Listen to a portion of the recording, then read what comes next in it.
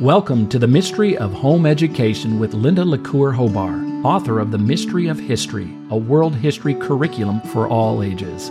This pre-recorded podcast is designed for new and returning homeschool parents seeking direction, encouragement, and inspiration from a biblical worldview. And now your hostess, Linda Lacour Hobar. Hello, friends, and welcome to the Mystery of Home Education, where above all, I hope to be encouraging. I know you have thousands of podcasts to choose from. I really appreciate you stopping by this one. Now, what you and I have in common is home education, which means your plate is full. You don't need more to do, and I'm not here to pile more onto you. You already have so much responsibility. You really have a magnificent role as home educator. But if you homeschool and just occasionally ache for beauty, well, you're in the right place. And I want you to consider this question. Are you, amid all your duties, making a beautiful homeschool? I think it's a legitimate heart question. I will explore it with you today, but first, I think we need to agree on what beauty is and consider its divine source. So here we go. Beauty, it's not a feeling, but it does evoke feelings, right? And beauty is not a thing, but it is found in things, all kinds of things. And beauty is not the same for everyone, but clearly and mysteriously, it's universal. You know, it's really been around since ancient times. Here's a quick example of that. Let's take the story of Helen of Troy, whose loveliness, they say, launched 1,000 ships. Now, if you don't know, that's referring to the Trojan War, where Helen was retrieved from some alleged kidnappers. The line about the face launching 1,000 ships, that was written by Christopher Marlowe in 1604, and we're still talking about it. Okay, I know I'm getting sidetracked by some history here. Imagine such a thing. But let's get back to beauty. So what is beauty? Well, ultimately, I think beauty is an attribute of God. It's really one of his many attributes. Beauty was created by him, for him. It is found in him. Beauty was present in the Garden of Eden before the fall of man, because we know God said what he created was good and very good. Now, as so many of you know the story, sin did enter the world. When it did through the fall, well, I guess beauty was dimmed and it was tainted. But think about this. It was not entirely destroyed. Beauty to some degree, and by God's design that I don't understand, it survived the fall. I think you'd agree beauty is everywhere. Oh gosh, think of the setting sun. Think of a flowering cherry tree, which I insisted we plant in the front yard, despite the fact that hubby said, well, they're very disease prone. Well, I know that. But they really are beautiful. And now I have a cherry tree in my front yard. Oh, it's lovely. Beauty is also found in the bright eyes of children, no doubt. They're so clear, aren't they? I think beauty is found in the crooked smiles of the elderly. Oh, I really do think elderly smiles are beautiful. It's as if those smiles, they seem to hold the secrets to life. I will say, though beauty is most often a delight to our eyes, like what I'm describing, oh, beauty is so much more. It can be discovered through multiple senses because it not only can be seen, it can be heard, it can be felt. The significance of beauty is that it is founded in absolute truth. I do believe it comes from a personal creator who cares for his creation. And since we, you and I, are created in the very image of God, it's a passage in Genesis, and since he's beautiful, well, then we desire beauty. We yearn for beauty. I think we seem to genuinely need beauty.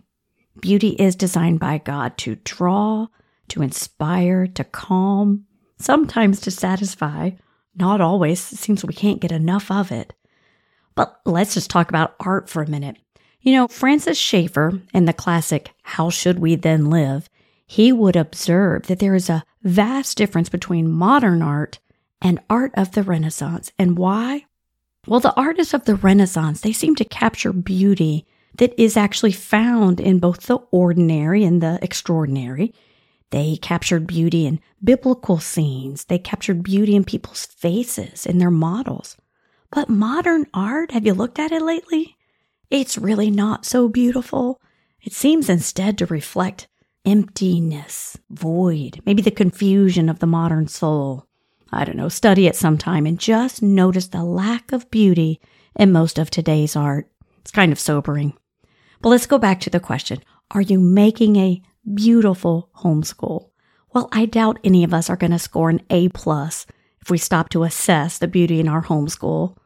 I mean, most of us just have a little too much noise going on, too much stuff, too much commotion in our lives to really find beauty in every corner of our routine. But I do propose most of us could at least up our grade, maybe with a little extra attention to beauty. So let's take that apart today. Let's talk about just a few little ways to help you see, hear, and feel beauty in your homeschool. Number 1, let's talk about seeing beauty. So on a surface level, I'm not talking about materialism here. I'm not talking about whether or not the curtains match the carpet, but I do want to ask, how beautiful is the space where you homeschool? As in, have you designated at least a cozy spot, a tidy place, an inviting place to homeschool? Can you see your countertops? Can you find a path to the back door? I will say personally, I never had a really large home where I could have an entire room dedicated to homeschool. So that meant that learning really took place in the heart of our home. That was around the kitchen table, piled up in the recliner, sprawled on the floor. I really do remember, since we homeschooled in Ohio, some days the kids just homeschooled sitting on top of the heater vents in the living room. They were cold and it was warm. I'll just say our workspace, it was actually pretty messy, or could be. But I did set aside one storage cabinet in the corner of the dining room where at least we were able to store our school books and supplies during our off hours. And since school was just about everywhere from 9 to 2, give or take, well, it forced us at the end of the day to straighten the pillows, maybe sprawl that blanket on the sofa prettily one more time. The kitchen wasn't always spotless, but we did focus on the living area, at least every single day, to just maintain a sense of order. And if things got woolly again after school, we imposed something called a 5 o'clock pickup time. That's where we would stop at 5 or near there to just pay attention to the house one more time before Dad came home. I guess you could say that was a gift to their dad. He liked coming home to a little decency. I mean, when his day was rough, he truly enjoyed walking into the calm. So at least we tried. We want our homes to be a place of refuge. I also personally liked this 5 o'clock pickup time because it sort of divided my rough days. Let's say I had a really bad day of homeschool. Well, 5 o'clock pickup time was the time to sort of cut that off, sort of erase the bad day and then usher in what I hope would be a more pleasant evening. Sure, it didn't always work, but we tried. So in wrapping up this part on seeing beauty, again, I'm not just talking about the color of the walls. I'm not talking about just having a picture-perfect windowsill. But I'm hoping that when you look around, you see a beautiful place, picked up or tidied before you start, for the sake of being inviting, and then maybe tidied a bit when you end, just so that when those off hours kick in, you feel good about the school books being closed. Number 2, what about hearing beauty?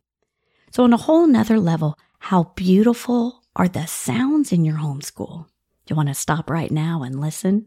Of course, I don't know if you're in or out of school at this given moment, but pause, think about your day or yesterday, and then ask yourself, now, are you personally contributing or adding sweet sounds? Do you do so with a loving voice that's patient? Do you have music that's uplifting, laughter, read-alouds? Are you the singing types? I always wanted to be, but didn't really work. We're not really a singing family. Another question, are you providing at least some quiet corners for independent study or for when it's time to deep dive into an adventure novel? Now, on the flip side, do you seriously need to curb the disrespectful tones or the name-calling or the sass? Let's talk about that for just a bit, because yes, I had 3 real kids, And of course, they squabbled sometimes. I think they loved each other, but they squabbled a lot. So to combat the noisy nonsense that, would erupt in our homeschool, I'll tell you one thing I did. I resorted to fining the kids and myself. I was included in this. We fined ourselves 25 cents for any stray, rude remark or maybe just disruptive behavior during school. Oh, I hate to tell you, but I kept a running list of these things. I'm not really sure what compelled me to save this list, but I did. And now here I am, able to share it with others. So I'm going to rattle off just a few things on these lists that I kept. Maybe I kept it because it represented this real intimate place in our lives. I don't know, but here you go. And I'm just going to name the kids. So sorry, kids, you're getting named here. But Heather was fined for, and I quote, prompting Kyle to evil, whatever that was. Then for calling Kyle an idiot. That was name calling, not allowed in our house. And then I put down that she was messing with Ashley's booty. I have no idea what that means, but something was not going quite right there. Okay, Kyle, I have him fined for arguing about handwriting. Well, he shouldn't be arguing with me. I have him fined for throwing pennies. I imagine he just wouldn't stop throwing pennies. And then something about an unrequested butt massage. I'm sorry. I had a boy. Just use your imagination on that one. And then on Ashley, I have her fined for squealing at Kyle, flicking Heather, and leaving out her school books. Now, I know that last one doesn't sound so bad, but she got double fined for that about the school books. I'm thinking in retrospect, that must have been a bad day, and the clutter was just really getting to me. So double fined she was. Oh, and I am on this list. I got fined for 1, being mean, 2, taking an unauthorized phone call during school hours, and 3, for vulgar talk. Now, I'm sorry, but I remember that last one. Oh, this one day I just burned my hand on the toaster and I let some very unwholesome words fly out of my mouth. So I agreed to be fined.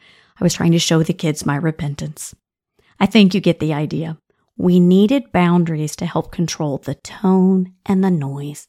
So I encourage you, strive to hear a beautiful homeschool, both by adding pleasant sounds and by removing the bad ones. Kind of takes both, doesn't it? All right, number 3, feeling beauty. So on a deeper level, let me ask, how beautiful are the relationships being felt in your homeschool? Are these relationships warm and affirming? Does every member of the family feel loved and valued despite their shortcomings? Because we all have them. I just confess some of mine. Remember, I was fined for being a mean mom one day. Now, I do bring up this matter of valuing our family members because I just observe our society. It seems it's never been shallower than it is today. I think some of that's because of social media, where it's all fake anyway. I think our kids are additionally exposed to this collective group thinking where individuality isn't celebrated and valued. That's very contrary to what God does. But anyway, now more than ever, our children need to feel a deep connection to who they are in the eyes of God, who they are in their own homes. And that, of course, comes through siblings and parents. And of course, there's the church too. So yes, we desperately need to carve out some real special moments, special occasions to celebrate the ordinary milestones and the individuality of our little families. Personally, what we did, we went very big on birthdays. We were very big on playing together. That was my husband, thank you. I would say he has the love language of play. It's not considered a love language, but we made it up for him because it fits. We were big on family photos, big on these tribute videos. Again, my husband, I must credit, he would document everything, first steps, put that on film, new bikes, Easter outfits. We celebrated graduations at nearly every grade level. So yeah, I really hope you do let your home and homeschool be that very positive place. We have got to counterbalance this hostile world we live in. Our homes need to overflow and gush with a love of life, a sense of belonging, the celebration of the individuals that make up your home, be it that they're your biological children or ones that are grafted in by God's very special design. And I'll add, be careful about allowing siblings to pick on that one child. The one who just doesn't seem to have it as easy as the rest. I say that because being the youngest from my family and ridiculously small for my age, well, I was quite a candidate for being picked on. So for the love of God, defend that child. Be sure that the struggling one feels loved and valued. I'll just say this whole piece right here, just strive to feel a beautiful homeschool by the sense of value placed on all the members. In closing, friends, our lives are just so messy, aren't they? It is easy for beauty to be snuffed out on all these levels, seeing, hearing, and feeling. But because beauty is rooted in God, please take a stand for it. As the Southerners would say, wipe the sticky off the counter. Something my mother would say, sticky. It was like it was a thing. Wipe the sticky off the counter to tidy up. Put on some Mozart for beauty in the air. And snuggle with the child.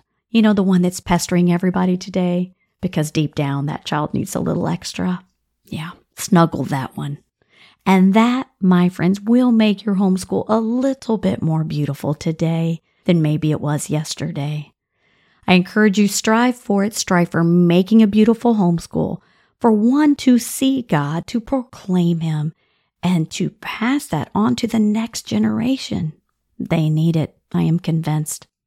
Now I'm going to close with a verse showing us that really we've yet to behold all the beauty that the Lord has to offer us.